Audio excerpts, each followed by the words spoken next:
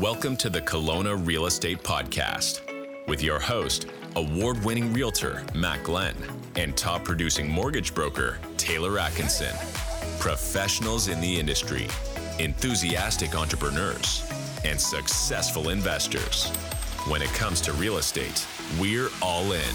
Welcome back to the show, guys. Thanks for tuning in. Today is an awesome episode. Usually I need a couple cups of coffee, but I'm flying high after this one. It was awesome. Yeah, we bring in a international guest, our first international guest. Hey, Yeah. He joins us from Ireland. His name's Sid Landolt, and he's a partner developer in Varsity with Kirchhoff. And he kind of tells us about his vision for that. Walks through that project and also the rest of his career. It's one of these conversations where you're like, am I not setting my goals big enough in my own life? You know, like, do I need to reevaluate my goals? Like, how are you doing all that?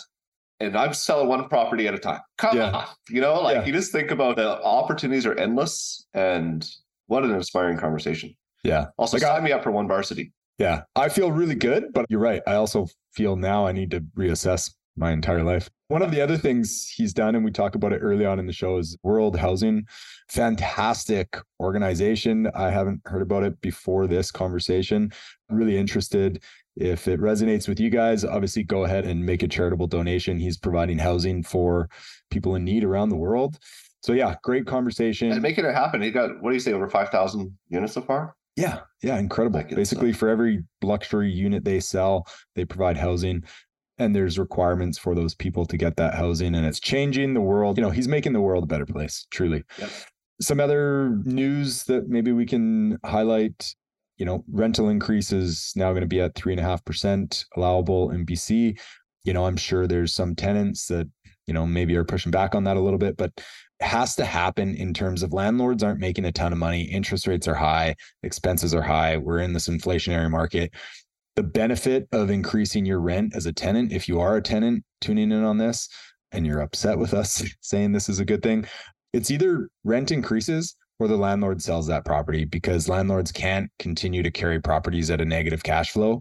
So, you know, if you want to stay there, you kind of have to have an increase in rent. It's also like quite a bit below inflation. Well, it is. Yeah. What's inflation? And there hasn't been the raises, right? So it's kind of just getting back to normal a bit. I think it's a good thing. Maybe good thing's not the right word, but it's fair compromise on what it is. It's right? I've actually necessary. I've heard pushback on the other side of the homeowner saying like, what the hell is not enough? I think it's a good compromise on both sides. Yeah. Well, and do you want to touch on inflation? Because it is below inflation. Yeah. So this morning, inflation numbers are up 4%. My God, what's going to happen to the rates? I don't know. What do you think, Taylor? Obviously, it went up 0.7%. They said it was mostly due to gas prices, which is interesting at the end of the summer. Yeah. Well, our last episode, you know, if you haven't listened to that, please do. We had Chief Economist of BC, REA on, and, you know, the Bank of Canada is mandated legally keep inflation down. So this doesn't really fall within their range or even close to it. So yeah, time will tell. This episode will probably be released right before the next Bank of Canada announcement.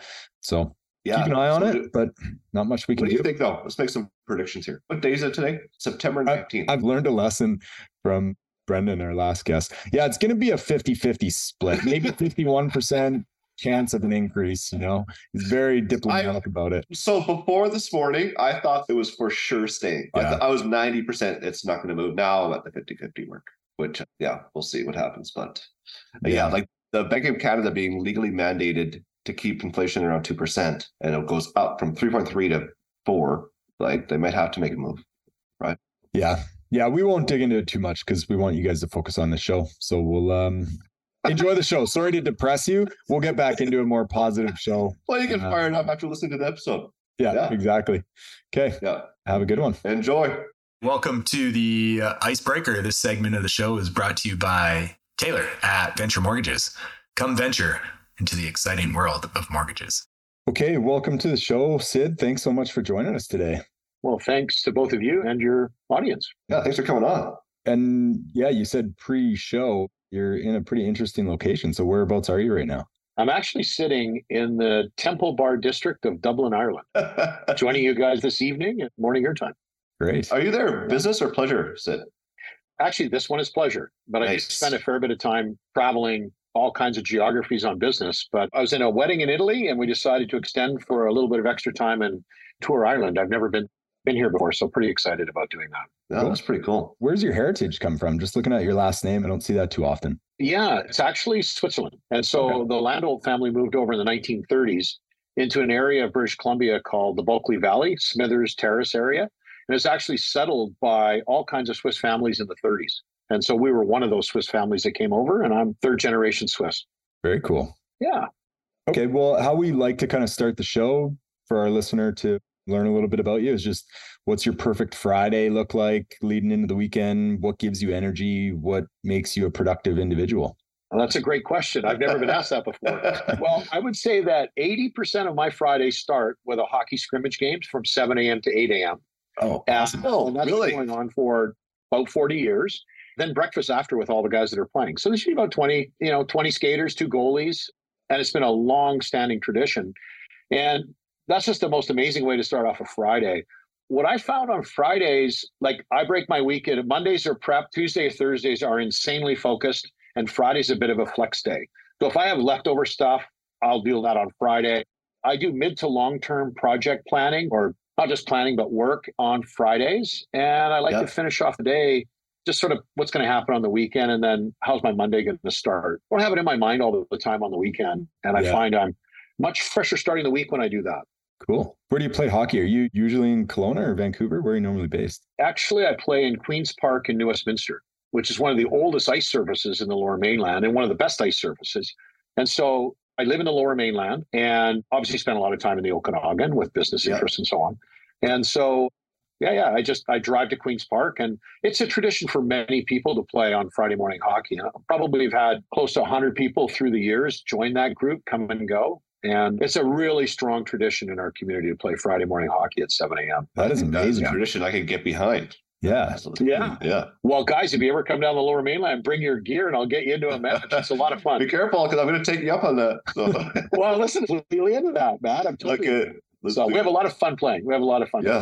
That's great. Awesome. Yeah. Well, to kind of go hand in hand with you being in Ireland right now, one thing I found incredibly interesting, like I spent a lot of time overseas myself. You were a co-founder of World Housing. Can you tell us a little bit about that? Yeah, sure. Absolutely. Well, when the financial crisis hit in 2008, it hit us particularly hard as a company because 90% of our business was centered in the United States and other geographies, which was actually impacted a lot more than Canada. And it's interesting when you go through something that difficult that you realize that there's a lot of people in need. And we shifted our business as we came out of the financial crisis to be at the top of the housing pyramid. So our business as an international new home marketing and sales broker was at the absolute top end luxury part of the market. Yeah. And we actually met a fellow by the name of Tom Mikowski, founder of Tom's Shoes. And he was the guy that for every pair of shoes that he sold, he gave one away. And my business partner at the time, Peter Dupuy, and I met him on the airplane coming back from LA. And we were actually trying to, help with the housing crisis in British Columbia, but ran into so much resistance that we thought, gosh, this model in developing world would be really cool to emulate with housing. How can we in the luxury real estate business start delivering homes? So we created World Housing in 2013, and we gave a home away for every home we sold in slums around landfills. We found out in the world, if we're at the top of the housing pyramid, worst conditions in the world were slums around landfills in developing countries. And so actually the first project was Vancouver House, and West Bank was our first partner in the deal. So of approximately 340 homes, we gave away 340 homes in a landfill in Cambodia called Sangmenche. Yeah, we gave it away to deserving families. And the concept was not just about houses, but it was to create social change in the communities that we were in. So the people weren't just given houses and then they fall apart. On the contrary, they received houses if they were qualified to receive it. And what happened was, I've been back a couple of times. The transformation in the community is nothing but remarkable, because what happened was, just to share with you real quickly, in order to qualify, you had to not have drug or substance abuse in your home. Your kids could not be in the sex trade. You had to have your kids in school. And these qualifiers changed the community. And We work with a great NGO partner there. And thankfully, in the last 10 years, we've housed over 5,000 people in about 8 countries around the world. And it's continuing to going strong today. That is incredible. We're excited. That is incredible. Yeah, good for you. When you do that, Sid, like, are the governments pretty on board with you coming in and helping? Like, it must be different political environments in each country, or? Yeah, we do rely on our NGO partners, non-governmental organization partners, most closely. We have very few government relations that we work with our partners. Some have more government interaction than not. Yeah. You find sometimes that the governments will tend to slow up. They will tend to interfere. So we work as privately and as non-government connected as we possibly can, right? So that's how we operate. And it really comes down to the partners that we're working with. And we only select partners where they're focused on social change as well. And like, housing's a big capital item and real estate's a big capital business. So it works quite well that the big capital in North America, let's say, marries with the much less capital needs for housing in the developing world, whether it's Cambodia, Philippines, Colombia, Brazil, Mexico, many markets. You can see the whole story on worldhousing.org, and that'll give you the most up-to-date as to where we're at. And so very exciting organization. I think it's getting a whole nother level of energy and growth they're going through right now. And the team there is just fabulous. Yeah. Wow. Yeah. Like, that really resonates with me. If us or our listener, can we contribute to this charitable cause, or do you guys do it all in-house? It's worldhousing.org. So what happens is we've, S&P, while I was involved, covered all the overhead. So anything you contributed goes directly. And when you go on the site, you'll see the number of ambassadors and partnerships that have been created with the real estate community. So whether it's title companies in Canada, United States, lenders, individual real estate professionals, real estate companies, right? Developers like Boza Developments. We did a property with them in San Diego. They gave a community away in Smoky Mountain in the Philippines. So mostly people within the real estate industry, because that's the industry that we've been in our whole careers. So yeah, it's very easy and you can get a hold of them very easily. And actually, they've got all kinds of marketing materials. The most interesting thing that we found, developers were interested in the program, but it was the local real estate professional in every market that we were working loved it. I mean, the reaction that you're having, Taylor, is the same reaction, Matt, that we had from most real estate professionals, individuals saying, how can I get involved? I love this. Yeah. How can I work this into my business with my customers? And you would be shocked how many of your customers will want to participate in it as well. Mm-hmm. And so there's home gifting ceremonies that are going on all the time for those that have participated. Got a great board, great group of ambassadors from certainly all walks of the real estate industry. So please check it out to your listeners and yourselves, because it's something exciting to get involved with. Yeah, we'll obviously put this in the show notes as well, so people know where to find it. But yeah, I love that. To me, this is the perfect way to start a morning. I mean, hockey's great, but listening about this stuff is it's wicked. It's much more meaningful. Yes. Yeah. Yeah, not to compare the two at all, obviously, but yeah, I love that. So with your international status, like, obviously you seem like you're overseas a lot, you're building everywhere, you have a lot of international contacts.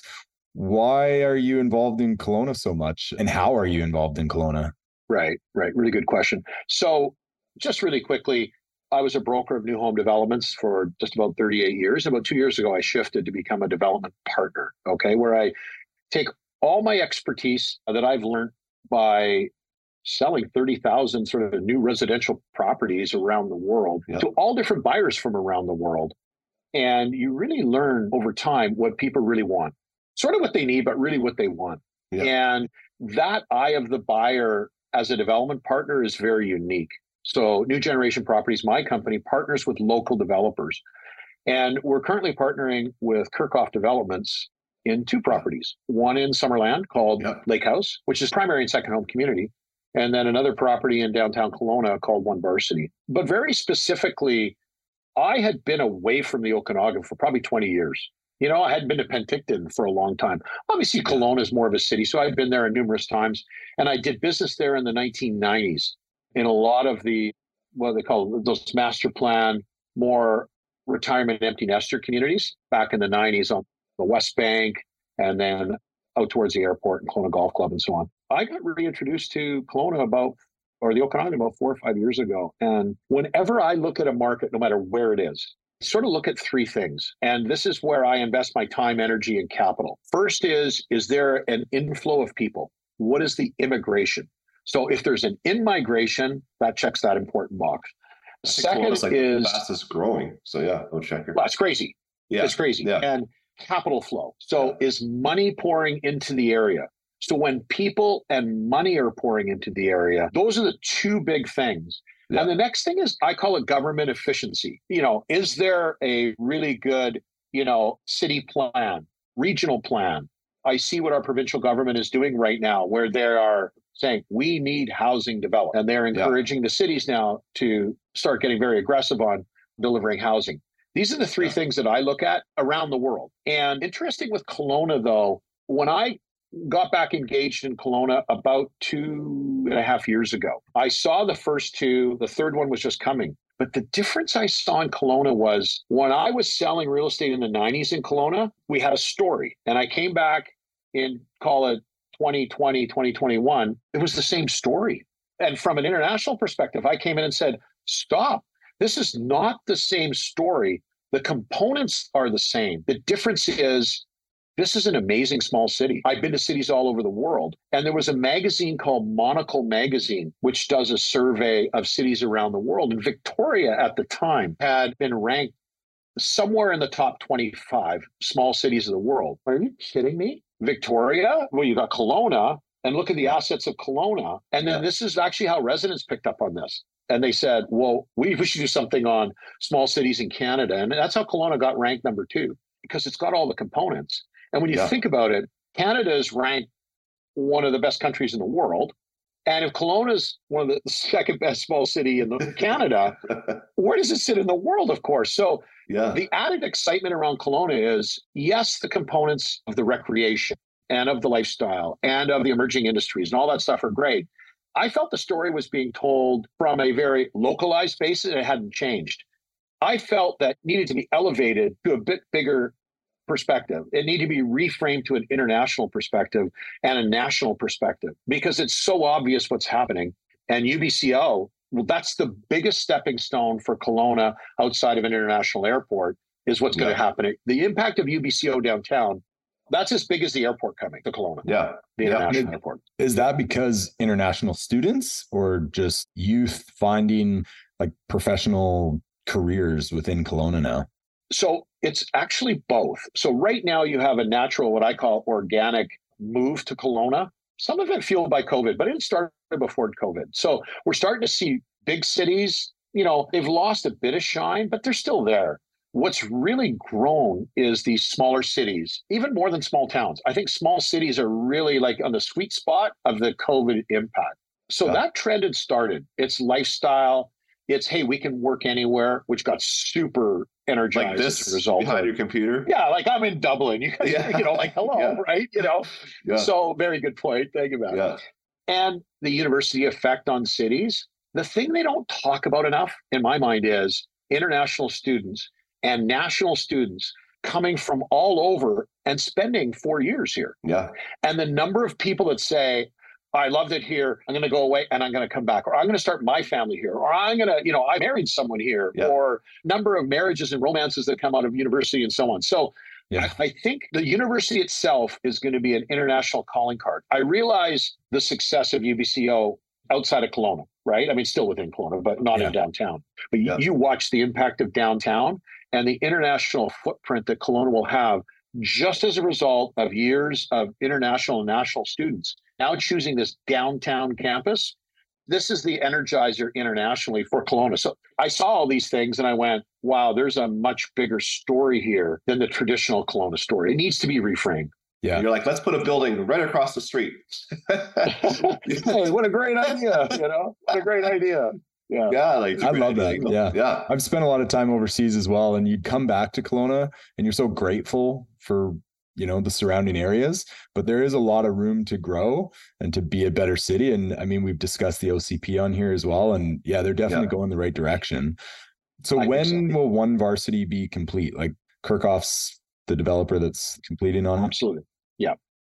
We're looking at about 4 years, right? So it takes about that amount of time, assuming everything goes through the city and we go to market this fall, we're talking about delivering 4 years. So that would be, late 27, early 28, right? Yep. I believe the university is completed in 27. Is that correct? I think so. My memory's going on me here. Yeah.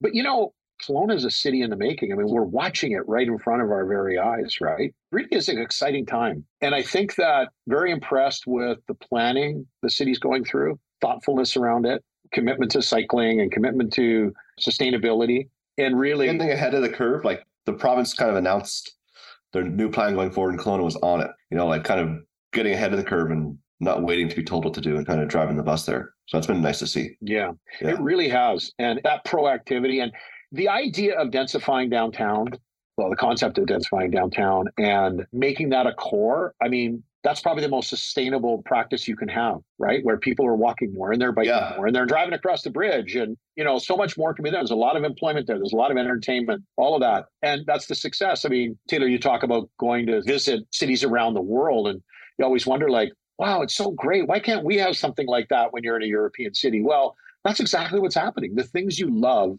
about going to great cities around the world, both small and large, is the walkability, is the biking, is the transportation system, and living where you just go downstairs and walk a block and you're at the grocery store and all of those types of things. And, you can see Kelowna is that in the making. And it's not a perfect growth. Everything doesn't work perfectly, but you can see where it's going. And you can see it's pretty exciting time right now. Yeah. What is your exact relationship or role with One Varsity in Kirkhoff?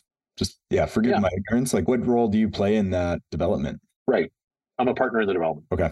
So are you designing like how many 1 bedrooms, how many 2 bedrooms, like the size? Are you hands-on to that kind of thing? Or? Yeah, product market fit. I'm very hands-on, very hands-on. Yeah. And the overall concept of the building, because it's quite easy to just build any old high-rise, right? But when you take a look at One Varsity and what makes it distinct, it's distinctly different than virtually any high-rise. And I'm going to say in Western Canada right now, probably Canada. And I can talk about that if you'd like, but please do, my goal in every property my company is involved with is how do you create a distinct one-of-a-kind property? Because that's where the value is for the owners, right? If I may just share with you its primary distinction. I mean, obviously it's in Kelowna and we know what's happening there. It's a city in the making, great city in the making. We know it's going to be in this university district, and we can talk about that in a minute, but what happens in a university district? I just mentioned how internationally Kelowna will become because of the university, but there's other effects as well. But One Varsity in particular, one of the greatest problems in high-rise living, and actually in 6-story frame as well, depending on how they're designed, is loneliness. There is no social connectivity. So if you're in a high-rise, like my wife and I spend part of our year in a high-rise in downtown Vancouver House. Yeah. Pretty approachable social guy. I bet you we know 3 people out of 350 units. Like, it's not designed, to create social connectivity, which creates community and neighborhood. You talk to people who live in high rises, and you walk out of your home, you go down and out.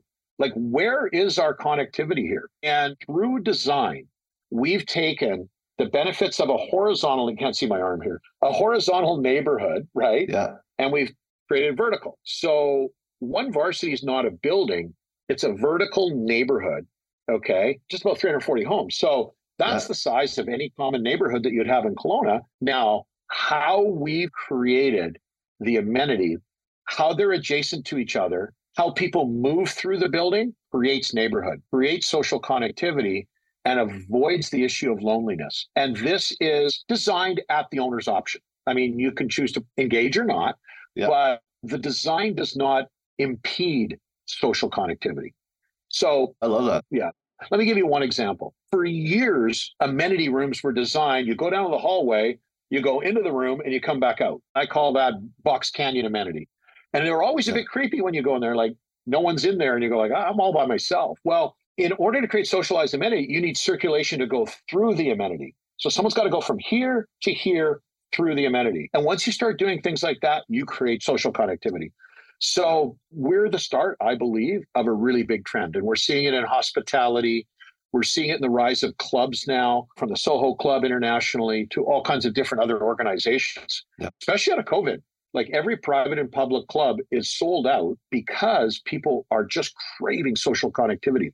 So I think one of the trends you're going to see, and this is in full display at One Varsity, is that it's not just the home itself.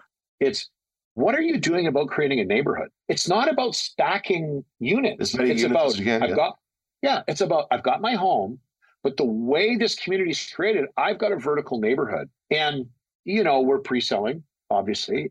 So what does that mean to the resident, whether you're an owner or whether you're a guest or a mature renter? And it really comes down to demand and desirability, because you guys know every community has that building or neighborhood where it's really hard to get into, right?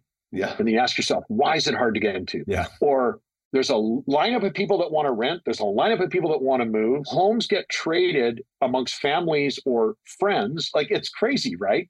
And I think it all comes down to, how does that building or neighborhood create community and social connectivity? And those are the ones that are the most in demand.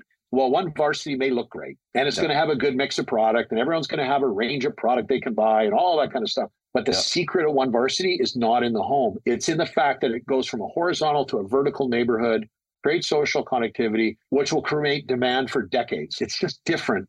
And, maybe it's not the most efficient building in the world because it's got a commitment to community greater than just simply stacking units.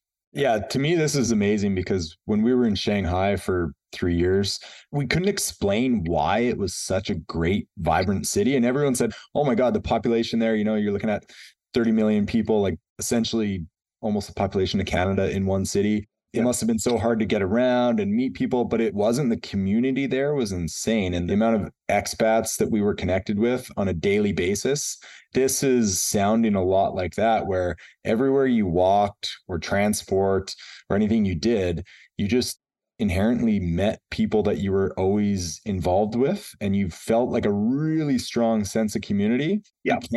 I guess you can put a monetary value on it. You kind of have to, like, that's what your role is at some stage, but it was really hard to put your finger on it. So how do you come up with that vision? Like, obviously you're going to these different cities and you yourself are seeing this. Do you have a team that's doing some kind of data analysis that's figuring this stuff out? It's really listening to the narrative, because right before COVID, about a year, the Vancouver Sun ran a whole bunch of articles on loneliness and the issues around it. Then COVID hit. And then all the issues around lockdowns in Shanghai and everywhere, and the social issues and the psychological issues we've been dealing with. And I'm living in a high rise. And I can't believe, after having sold basically 30,000 condos around the world, I didn't do a lot of condo living. And I'm now living in a condo and I'm going, my goodness, there is a significantly better way to live here. And I look at some of the buildings I did in the past and I go, we didn't think about adjacency of amenity and circulation. We had our checklist amenity, and I can go through any building and go, oh yeah, it's got a checklist of amenity. I don't even care about that anymore. I do, from the sense that you need to be able to live, right, conveniently, but it's how they're organized that's way more important than the checklist of amenity.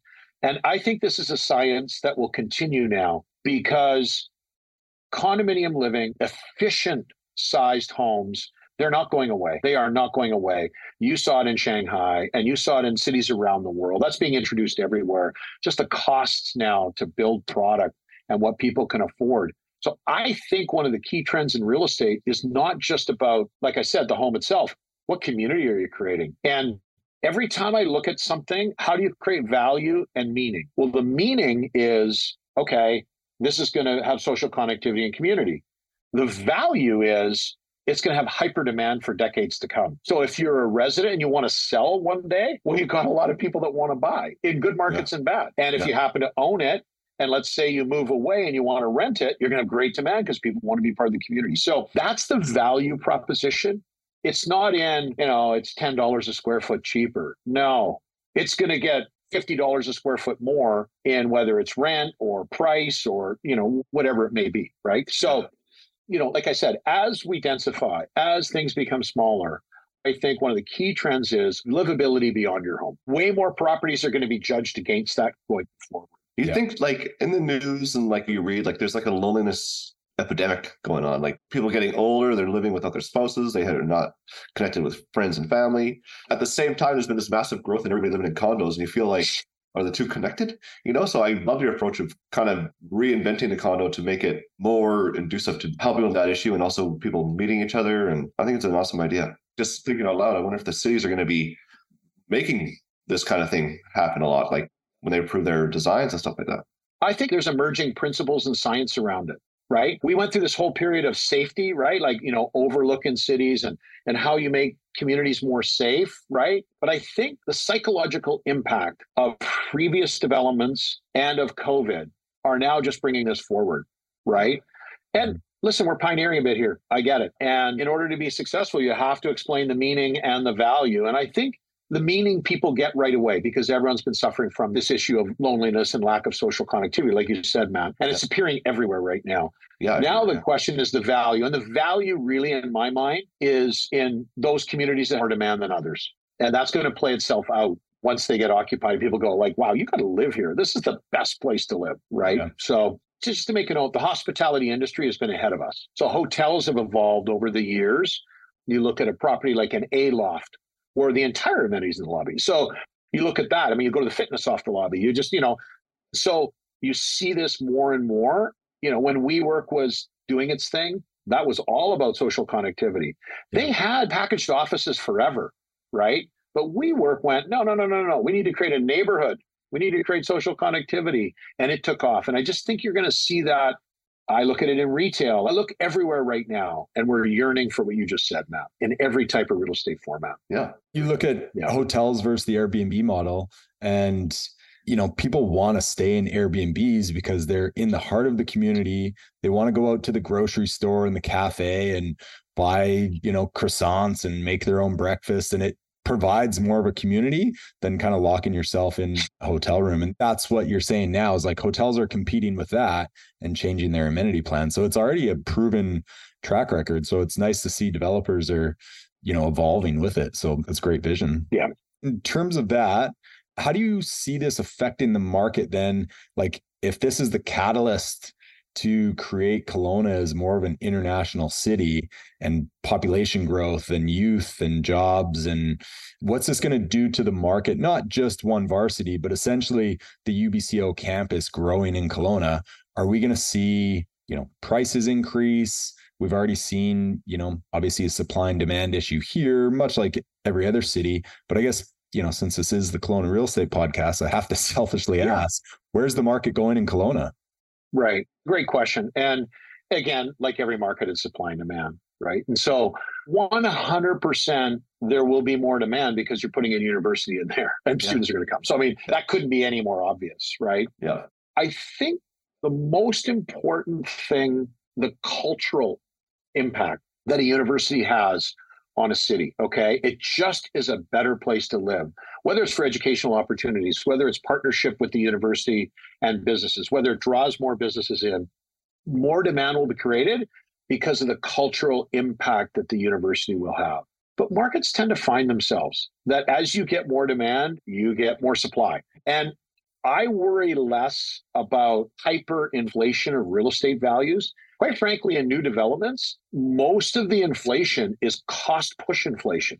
In the resale markets, it's a bit different, right? But in new development, a lot of it is cost push. And our costs have gone up dramatically in the last 3 years. I mean, dramatically. And when I look at, 4-story frame, 6-story frame selling for $1,000 a square foot, it's all cost push. There's no extra, wow, developers are making a big profit because of demand. It's not the case. It's all cost push. You'll see concrete's going to be 20, 30% more. And it's the reality of cost push inflation. And I mean, my family's going to be buying, in our property. And it's because I see what's going on now and going, okay, this cost push, it's not changing right now. So I think you'll see development, especially with the government intention, development keep pace with demand, especially downtown where it's denser, and that's where the density should be. And Kelowna gets better with density. For example, in one Varsity, we were to go to the market last year this time, assuming we would have got all the approvals with the city. But inflation was doing this and interest rates were doing this. It was like, no one knew where it was going, right? Well, it's a little bit more stable now. But we took the time to redesign our main floor and put in a neighborhood, urban market grocer, right? So that's as big an amenity for the city as anything right now, where people are going to walk to the likes of, and I only use this as an example, but the urban fairs and the choices or the different markets that you see. Nestor's, thank you. That was what I was thinking of. But I mean, these are really cool. These are really cool places to go. And it just brings more fabric to the downtown. So there's a perfect example. We changed course and we said, wow, we got to give back more to this neighborhood while we have this moment. And so we put that in, and we've got the full bay for it. It's all set up for it. One of our partners is involved in that industry. So we added something that's going to add to the downtown of Kelowna. And you're going to see this all over as a result of the university. Is it going to be a perfect, growth of supply and demand of everything? No, it'll be a bit jagged.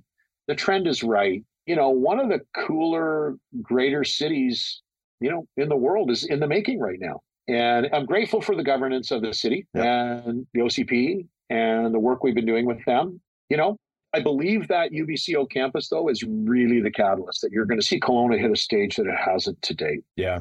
What are the amenities in One Varsity? Obviously, the grocery store. Like, what else is there? It's got outdoor and indoor amenity, and we've put it on the top of our podium, right, the way it works. And our outdoor amenity is like having a backyard.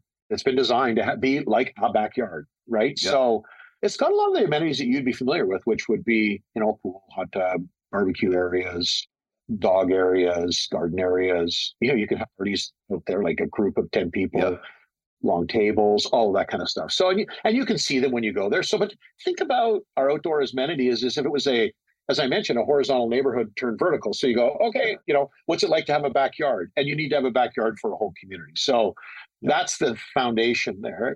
Inside, it's really the organized amenities, from a community room with television there to people can gather. You have dinners. There's a private dining room if people want to take it out. There's a podcast room. There's an esports gaming. Where do we book? Yeah, exactly. What's the inaugural podcast in? Let's do that. Let's do that. Let's do that. Yeah, let's do it. When is it going live? When do pre-sales start? Well, we need to get our final city approvals, and we're working very closely with the planning department, which have been excellent, made our property better.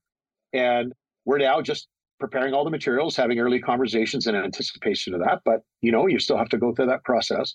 There's a lot of people interested in the concept. We have a real estate presentation area that we're in the middle of constructing. But just back to the amenity real quick, we've got a co-working space, and the co-working space flows out through the gym, and we've got bulk laundry, we've got full pet areas, and there's a lot of amenities that work together, and how you move from one to the other, as I spoke before, really is the thing that's going to create that social connectivity and interaction. What about short-term rentals? Are you okay with that, or how does that work in One Varsity? I mean, you can't do Airbnb, right? Yeah. My understanding. I don't know the specifics of that. I really think right now we're in an awkward period with short-term rentals, long-term rentals, medium stay. I see this as much as a generational issue as I do Airbnb versus full-time, and that the next version of buildings, I believe, in conjunction with cities, need to really acknowledge the fact that people live differently. People just live differently, and that you can live in Kelowna for 5 months and live somewhere else for the rest. How is that going to work? And very familiar with Airbnb, with the head of real estate and all the principles in that. And, they're working on programs where rental buildings now are Airbnb certified, and the tenants in the building can access the Airbnb model. And it's all now set up. They're doing an amazing job. They're also getting into the unfurnished rental business, as a service. They don't even charge for it, as long as buildings are certified so that the tenants can use their Airbnb and get rid of this weirdness. I just think we're in a really awkward state right now across residential. We have strata corporations saying no way to Airbnbs. And really I think what they're saying is our building's not designed to take Airbnbs. It's causing a lot of conflict.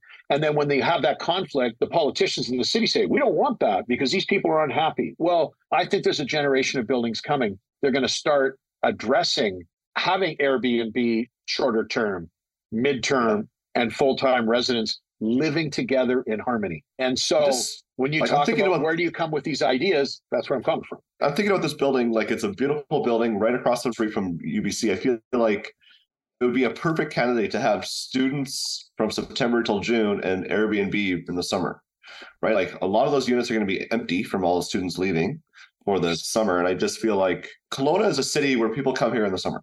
Like we are a tourist destination city. We're just shelving Airbnbs. It's like kind of not addressing the way Kelowna actually runs year after year after year, right? And a building like this would be a perfect candidate for something like that. Well, I'm going to twist that a little bit, Matt. Your comment is spot on, okay? And I don't want to step into the political realm of Airbnbs because, as I said, buildings aren't designed to deal with that. And I think that's an issue. And I think the future is dealing with that. I would twist it this way. It's very hard to own a second home. And I think what One Varsity provides, or any building like this that has community and all that stuff, is you go live in the Okanagan from June 15th to August 30th in your home. Yeah. And you enjoy the life of the Okanagan and Kelowna. And when you're away, you can rent to faculty, you can rent to even teachers of high schools, you can rent to mature students, because I think it's a more mature student campus that we have there. And so I think about it way less about Airbnb in this circumstance and more as an opportunity to own a second home that doesn't cost you anything. Yeah. And it's very hard to own a second home with the demands of everything else. But if you can put the down payment together, I think with this location being in the city it's in and the Okanagan, and then married with your tenancies when you're not there, gosh, I think it's one of the coolest opportunities we've had in a long time. Yeah, I think you guys both have really valid point. And Sid, that is super interesting because I haven't really thought of it in that way a lot in Kelowna, because a lot of the time I'm looking at purchasing properties here for rental income and Airbnb. And it's like, okay, what do we do in the off season? But if you switch the narrative to be like, okay, I'm going to do a 9-month lease with a student, have some income based off that, and then have somewhere to live for the summer. Because otherwise, if you were to buy a property here as an Airbnb investment, but you still wanted to be in Kelowna, that means you have to leave the best time of the year to use it as a rental. So then where do you go? You know, you want to be here June to September. So yeah, really cool mindset. I love that. Yeah. I will say, I think we're going to probably delay releasing this episode until the pre-sales are done, because I don't want to promote this at all. I want to buy one of these units myself. So you're getting me super excited about it. Taylor, I mean, listen, if I may add one thing, I believe right now that cost push inflation is starting to change the way people buy real estate. Taylor, when you're in Shanghai and you look at locals there, you look at people who immigrate to Canada, okay? And their outlook for real estate is, I'm going to own this for 50 years, right? Yeah. Like, it's not, I'm flipping something. And my mindset has changed this way as well. One, because of my travel. And two, because I sold my family home of 30 years. And I realized, my gosh, the long-term effect of time has on your family's wealth.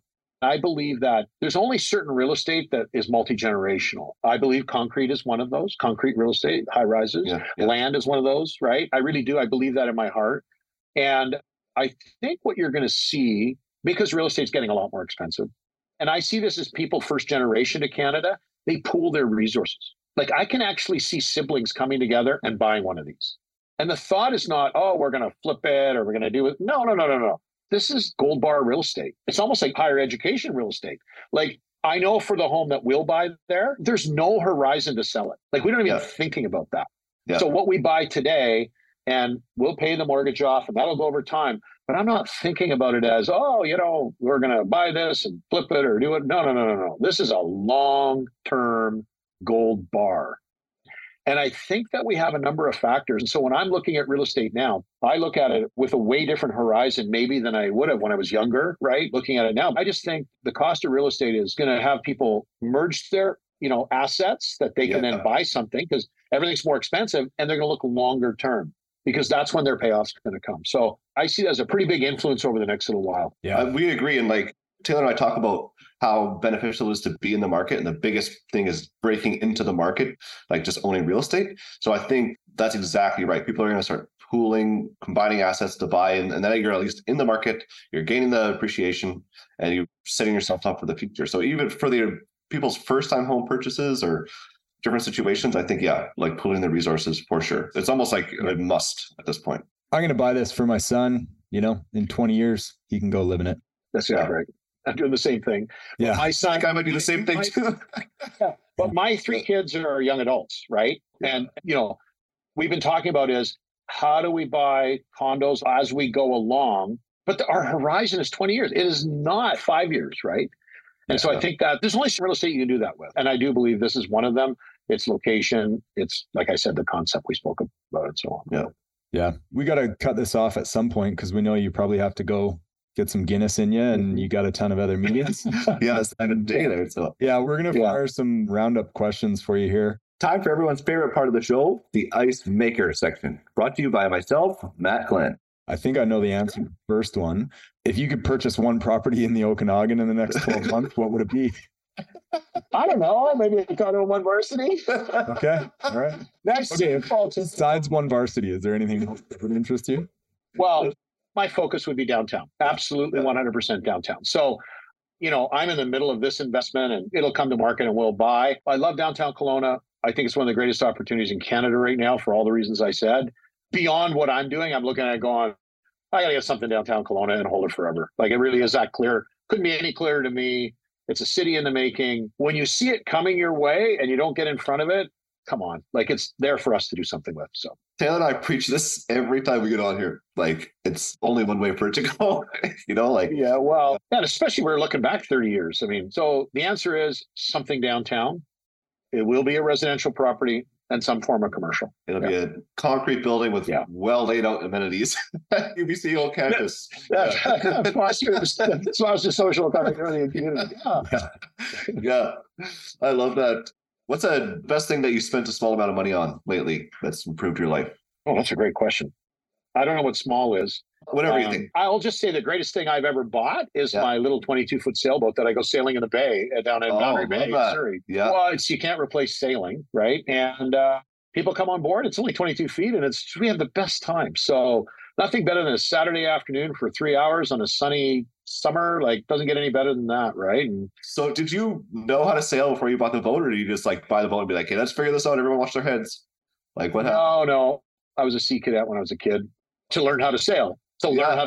And then I took a course when I was in my late 20s. And, you know, when I had the opportunity in in the 2000s, late few years ago, I just said, hey, I want to buy one of these and let's go. So I got to ask, so my wife's from Vancouver Island. So when we relocated, like, we were overseas for a while. And then when we came to Kelowna, she's looking on Lake Okanagan and she's like, why are there sailboats on a lake? Like, what are they doing out there? I don't know. To me, growing up here, I was like, there's lots of wind. It's a long lake. It's great for sailing.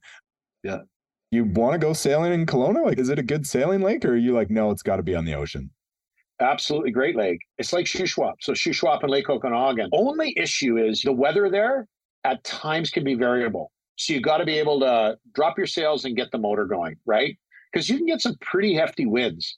And so the only thing about sailing on lakes and, you know, Lake Dillon in Colorado, big lake up there, you know, any of these sort of mountain lakes, you do have issues of storms can whip up pretty quickly. So you just have to be conscious of weather and get ahead of it. When you see it brewing, sails down, in, all good. You know, my buddy in Penticton sold his houseboat and bought a sailboat, to give you an idea. And I think sailing will grow because, you know, sometimes it's not very good for powerboating. And it's better to be for sailing because of the wind, right? And if you want to be on the water, you know, if you can afford it, you'll have one of each, right? That's the perfect scenario if you can. And I think large lake sailing is just beautifully natural. Cool. I'll let her know then. Yeah. I appreciate the support. Yeah.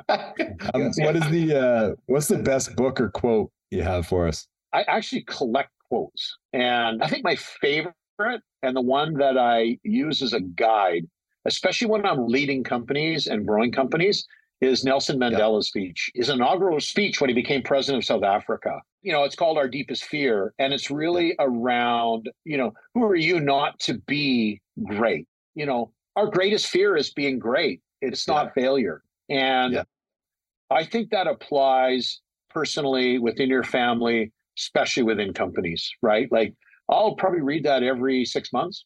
I find it incredibly inspiring. So if any of your listeners want to check it out, Nelson Mandela's 1994 inaugural speech called The Deepest Fear. And I find that most inspiring. Yeah. Awesome. Yeah. Awesome. You should check that out. Can you put that in the notes? I'll send it to you. I'll send it to you. You guys can put it in, but I think people get a lot of value out of that. Absolutely. We'll definitely do that. Yeah. All right, Sid. Well, how can we or our listener help you out? What can we do to help you? The greatest thing, I think, for any developer I think for any marketing and sales representative is for people to really share with us what they want, what they need, both before they buy and when they buy. And I think that relationship, I mean, I've been very fortunate to have represented so many great developers, more importantly, worked with so many buyers. And I think that ongoing dialogue shouldn't stop. I think it needs to be continuous, and your guys' effort to foster the real estate dialogue, I think is hugely valuable. So, to the extent that we continue to share that information, it'll just make our properties better. It'll just make environments better. Yeah. And I think that when we can bring that narrative in with the city, where you've got people that are guiding the city, hearing from the real estate professionals and the people that are occupying the real estate, I think that's the greatest thing. So I think it's really the narrative around not how you stop this being a great city, the narrative around how you can make it a great city, because it's coming. Once you decided to put the university in, you changed the direction of Kelowna forever. And now it's all about, let's not talk about stopping. Let's talk about making it the best it can be, because cities around the world have done a great job on that. And it's going to come from input from everyone. Yeah. I love that. Yeah. Well, we loved having you on. Honestly, this was a great way to start the day.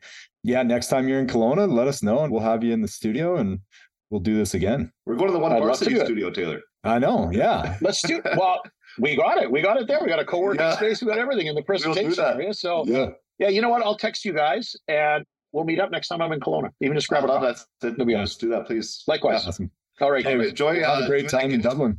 Yeah. Yeah. Thank you. Yeah. Thank you so much. Yeah. Thank you. Okay. Bye. Yeah. Thanks for listening to the Kelowna Real Estate Podcast. Be sure to reach out and let us know how else we can add value to your Kelowna real estate journey. Please show some support by hitting the like, share, and subscribe button. This is sponsored by Matt Glenn Real Estate and Taylor at Venture Mortgages.